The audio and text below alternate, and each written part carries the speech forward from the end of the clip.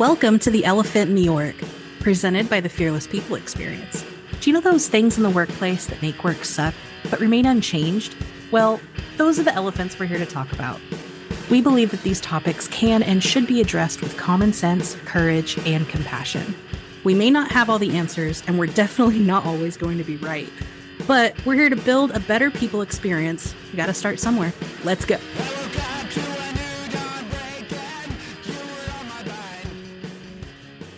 Today's elephant in the org is remote hybrid work, specifically the shifting goalposts of remote hybrid policies and how those are affecting psychological safety. I'm Danny Glutch. I am an organizational design expert and philosopher. I'm here with Marian Anderson. Hello. Chief People Officer, PhD student studying hybrid work and psychological safety. Surprise Pikachu. Shock horror. And we're also joined by Kasha Dora. Hi. I tend to do a lot of work within organizational development and people development, and I like that kind of stuff. Makes me happy, makes me intrigued, and I'm really excited for our subject today. Awesome. Mm-hmm. Marian, you are literally the expert in the field. What the hell is going on with all of the shifting policies? Oh man, if only we knew. Here's the thing. Whenever people ask me as the expert about remote hybrid work and, how to do this in a way that's best for the business, best for the employee, and look at me to have all the answers, all I can say is, I don't know, because actually nobody has the answer. That's the thing. It's the holy grail as such, right?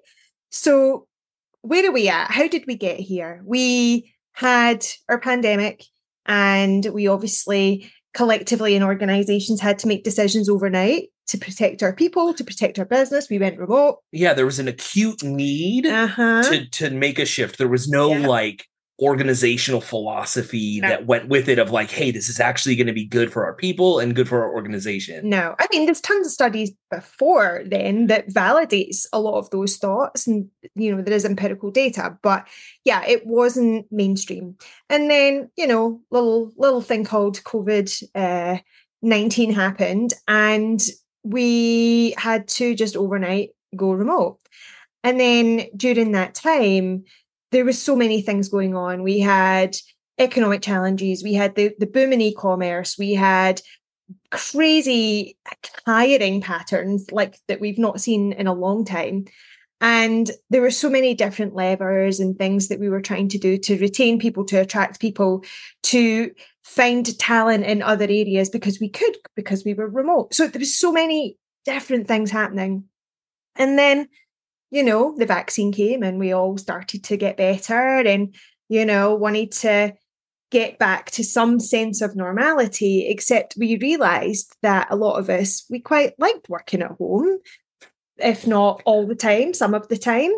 And we were able to do more things in our lives. We were able to have dogs, have babies, go hikes, not sit in traffic for X amount of minutes, hours, whatever per week, and protect the environment by not burning up gas. And we couldn't afford gas anyway because it got expensive.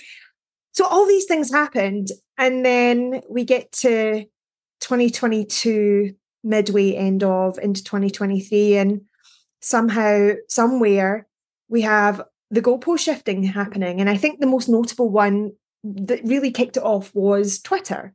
If you remember when Mr. Musk purchased Twitter, and they'd gone from being very employee friendly, employee centric, big promoters of remote hybrid working. He bought it and then said, if you're not in the office 40 hours a week, then you're fired. You have no future here. Even though some of those people were clearly hired during the pandemic. Absolutely. And they were hired in their contract as I'm a remote worker. I'm in Missouri. Even I still remember the article about him making that announcement, and they'd shown a woman who, in order to get this massive project over the line, brought a sleeping bag into work, and she was sleeping on the floor of the office. Yeah. And then showing that sheer level of dedication to the business, to her team, right? To something bigger than herself. And then to be given an ultimatum like that, like the amount of pride that you take into something just drops so drastically when you're given what is an ultimatum, right? I mean, that's truly like what Elon did. He gave them an ultimatum and basically said, bet. Yeah. And, you know, and that kickstarted a chain of events, because then other, you know, companies began to be bolstered by that and thought, well, if Elon can do it, we can do it. And, you know, we have the banks of the world and, you know, a lot of other corporate entities certainly sort of starting to embrace those business practices. And so where are we now? Well, now we're in a place where that pattern of returning to the office is at its highest rate than it's ever been since pre-pandemic. And we have a lot of pissed off people out there. We have a lot of pissed off employees because they started off maybe remote, believing that would be, they would have that flexibility because the company said, we're remote first, we believe in this, we'll give flexibility, whether it be hybrid, be remote. But suddenly the goalposts have shifted and life has happened in between all of that. And now, you know, employees are being put in a situation where they're having to choose, is it my job or is it all of the other things that are more meaningful to me? Well, I mean, yeah, been so much of a choice if you have a partner and a kid in a school district, and now your job that is it paying you, maybe they're paying you fine, but your partner's probably also trying to work to afford rent, because rent is like $4,000 a month now. And like they're asking for the entire family unit to change based on one of the employers. Like 50% of the employers of this household are demanding you come back to work. But 100% of the household now has to adjust. Yeah. And Danny, you're so correct. I mean, like we could even use like my family household dynamic as an example, right? Like the beginning of the pandemic, we had 2 cars. And we were both working in locations. And then the pandemic comes, and like I was kind of like mildly remote before the pandemic to begin with, but just due to travel for work, you know, like if you're traveling for work, you know how to work remotely. But, you know, the pandemic rolls and we got rid of 1 car. We have 1 car between myself and my partner, and that's completely fine because we rarely need to get another one. And if so, you've got all these options like Lyft and Uber and Turo. If you're going to rent a car for a few days or something like that, like you've got your options. But like, if I were ever to accept an on-site job again in the future, I'd literally have to have it as part of my thought process on, can you pay me enough to afford something I don't have right now? Like, and the car payment and the insurance and the gas and all this kind of stuff, right? Like, and that's something that I think a lot of people, to Marion's point earlier, right? Like that economic and just the socio-political climate change, wanting to be better about things. People have been very conscious of how they impact their environment, and our work environments are supposed to be something that we can hopefully, right, feel secure in. And in that whole change that happened during the pandemic with being able to reach out to people in different spaces, you also opened the door for people who finally felt seen in the workplace, right? People who had disabilities or something like that. And just included it all. If you have the numbers of people who identify as having a disability, them being employed skyrocketed because opportunity of remote work. Absolutely. Right? It's not just being seen, it's actually included, and being able to make an impact and use their talents for something that they, you know, want to do, and beyond the air quote reasonable accommodation. Like that's so important, and that's something that's being lost. And honestly, like the disabled community is probably going to be the first round of layoffs, and they'll word it in a way to where there's not going to be lawsuits. I'm sure they'll at least try, but I mean, they're one of the most vulnerable populations who are employed, and I imagine the return to office is going to be like affect them most immediately. And I think to that same point, right? It's that group of people, and also a group of people that we didn't have in the workplace before. And those are people who experience long COVID symptoms. And the amount of other, you know, accommodation that people who go through long COVID, which didn't even exist 3 years ago, but is now considered, right, probably within that disability group set as well, where beforehand things might not have been air quote on that level. And those who experience disability, that's just one segment of our diverse population. We have people that are caregivers, that parents of young children. There's so many different things that impact people's availability for work. And we talk about the importance of inclusion. Well, this is what inclusion is. Yeah. It's everyone, right? It's not just it's the people who chose to go back to school. Yeah. Right. And like, if you're going back to school and suddenly you're like, well, my classes start at 4:30 and I've been able to have a flexible working hours and work 7 to 4 at home, but now I've got to be in an office. Now I have to calculate my drive time home for my class to start. And like the classes, you can make the classes. It's just I know, right? But these are like the stresses that like, unfortunately, the workforce is living through, or even people who are like wanting to job hunt for something else. You know what I mean? Where they're like, well, I like my job, but for whatever reason, you want to leave your current state of employer. Everyone's got their reasons and they're all valid. But these are now considerations of a candidate that an employer didn't counter before. Yeah. And I think, just to kind of bring back around to that psychological safety component, I think a lot of businesses at the beginning of the pandemic where things started to go remote, right? Like a lot of them actively sought out feedback on how to create community remotely. And now, like where we're at now with this like pull back to the office, one of the big reasons we tend to hear is a lack of community. Yeah. It's like, oh nope, turns out that was impossible. And it's like, I don't know if it was impossible. I think maybe you didn't give it a good try, or what you did try. I mean, some places like they were like, hey, we have Zoom, that's enough. Hey, we hired this one company to do once a quarter. They do Jeopardy for an hour. That's enough. And it's like, no, I'm sorry, that doesn't actually build community. Like you need to try harder before you say this doesn't work. We're bringing everyone in the office for this reason. Yeah. It's not a one size fits all approach either. It has to be what's right for your organization, what's right for your people, what's industry too, right? Absolutely. At the end of the day, I think consistency is one of the biggest things. If you're the type of organization that for whatever reason, which is entirely up to you as a business owner, if your industry, if your business needs people to be in person, that's fine. Like that's reality. Yeah, there's nothing wrong with that, right? Just be consistent. If you're in healthcare, if you're in car sales, right? You got to be at the dealership to get the car moving. Like, I get that. I am totally with you, Marian, but it's not a one size fits all. It really isn't. It's not. And so just be consistent. The where the real damage is happening, and we're seeing this every day. Again, Twitter, Amazon, who obviously very data driven in everything that they do. Apparently, this is where data doesn't matter. Yeah, data doesn't matter when we need to change policies for our employees. Yeah, we're just going to go on our gut instinct for that one. This is where the damage is happening. And my concern is that, there's a bit of an arrogance out there. Well, we attract the best talent, therefore we're never going to have a problem attracting and retaining people.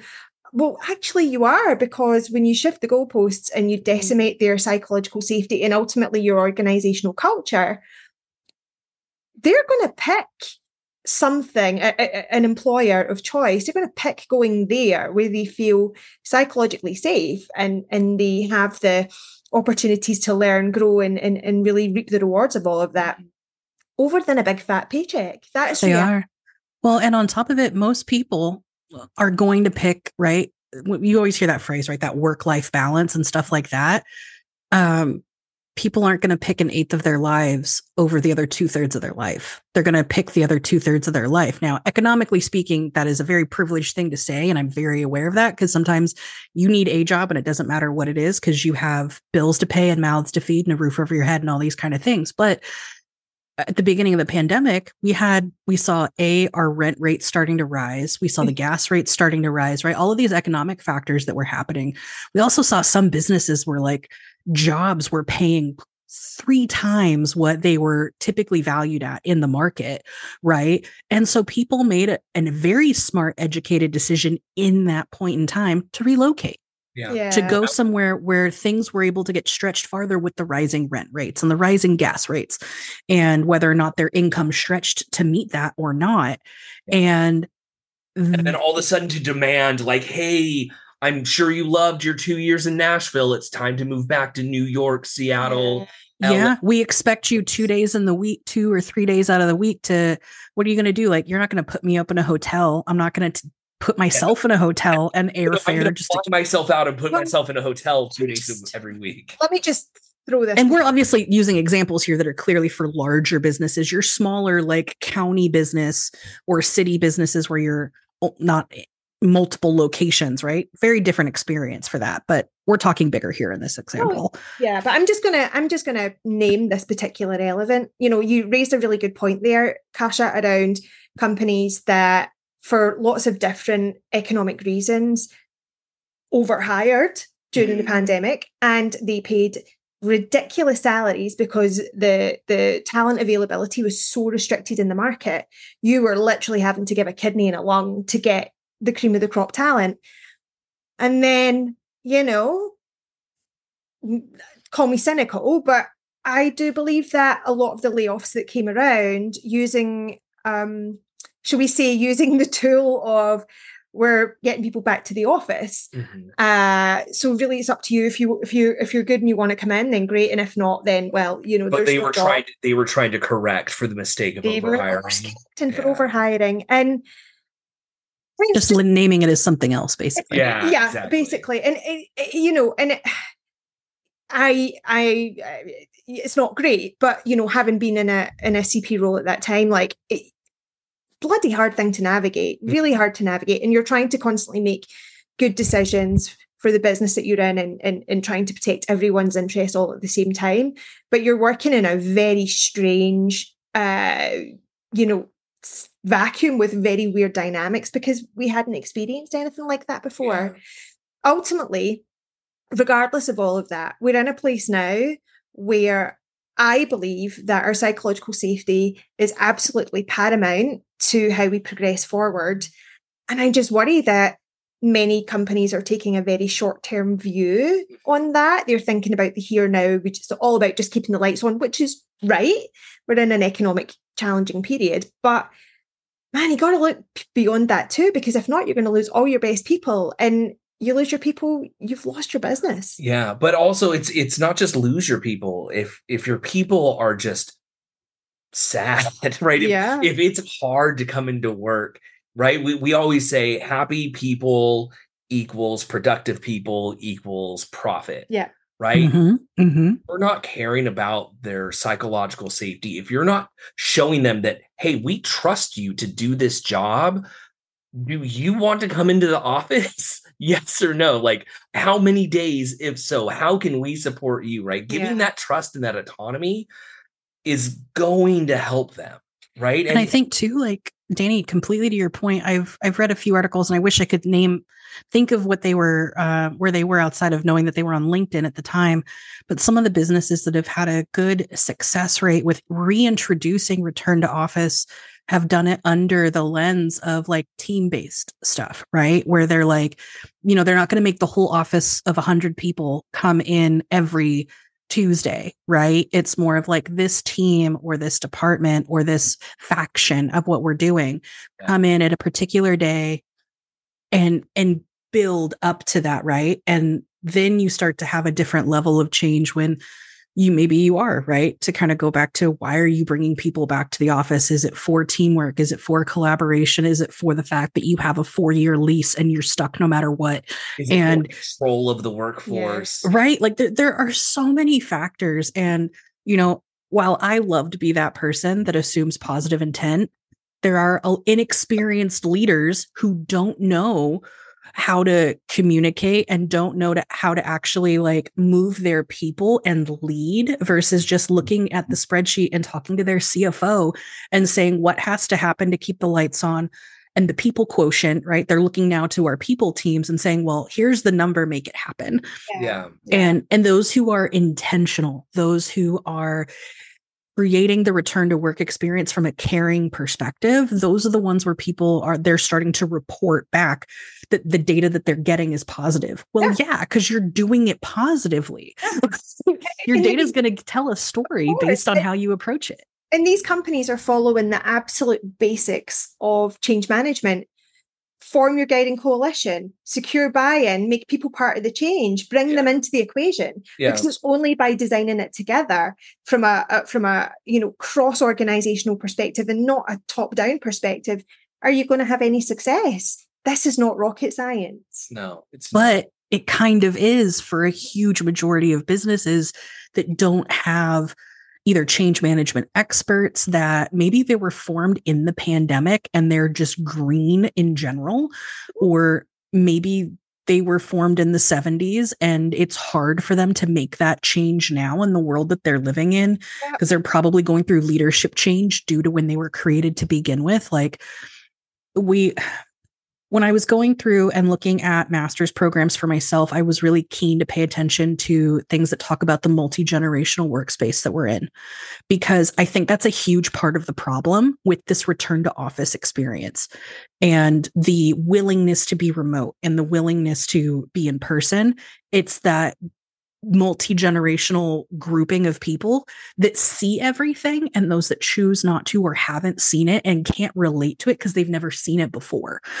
And it's an interesting time to be a working professional. Yeah, it's funny because we're normally always remote, but here I am actually sitting next to Marion, and it's so weird. Nice, right? Yeah, I mean, weird. Okay. But like one thing we've learned is honestly, some things are just easier over Zoom. Yeah. Like they just are. Like I guarantee this audio recording is not going to be as nice as if we were all on our own with our own microphones and stuff. There are certain things that I've learned running, facilitating workshops and things where it's like, oh my goodness, this just goes so much easier over Zoom. And I think if people really took inventory of where the benefits are of being in office, where the benefits are of being remote, we actually could just have an honest assessment of, wow, you know what? There are some really good reasons to be remote, and we can really empower people. Yeah. There are also people who are really struggling to feel a sense of belonging because they're just in their apartment by themselves, literally 24 hours a day now. Yeah. And that's isolate. The pandemic was isolating to begin with, right? And remote work. That isolation. Yeah. And I don't want that either. No. So there is no magic one size fits all solution here.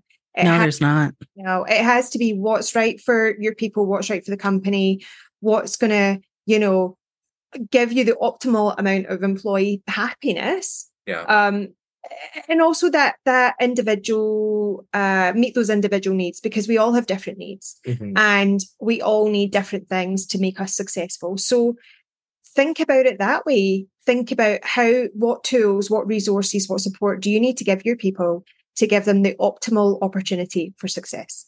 Yeah, I completely agree, Marian. I think there's so many factors, right? Like this is not one of those things where it's like everyone knows how to cut an apple. Right? There's not that many ways to do it. It's cutting an apple. No. I've seen many of people cut apples very incorrectly. Okay, maybe a bad example, but you know what I mean? Like the difference is that there are so many factors. There's the people factors, your economic factors, your business factors. That's just like the tip of the iceberg when it comes to air quote, the right decision or the correct way to go about it. And I think the businesses that will net the most positive are those who acknowledge all of those factors in their decision-making process.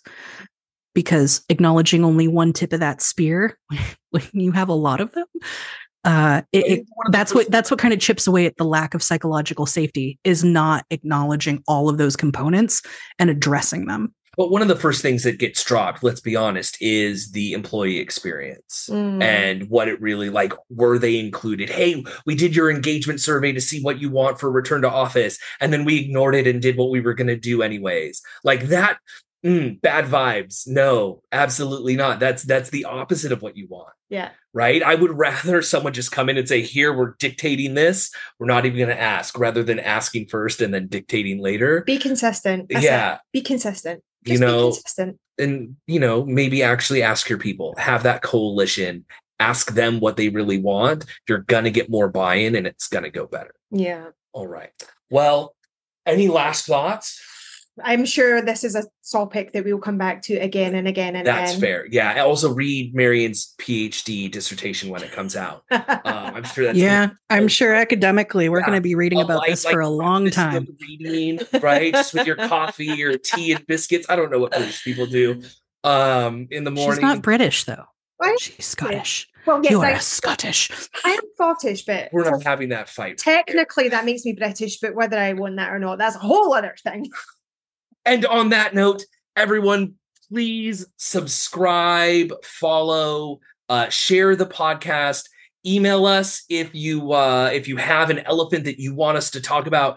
The email address will be in the show notes, but also Marion has it memorized. It's elephant@thefearlesspx.com.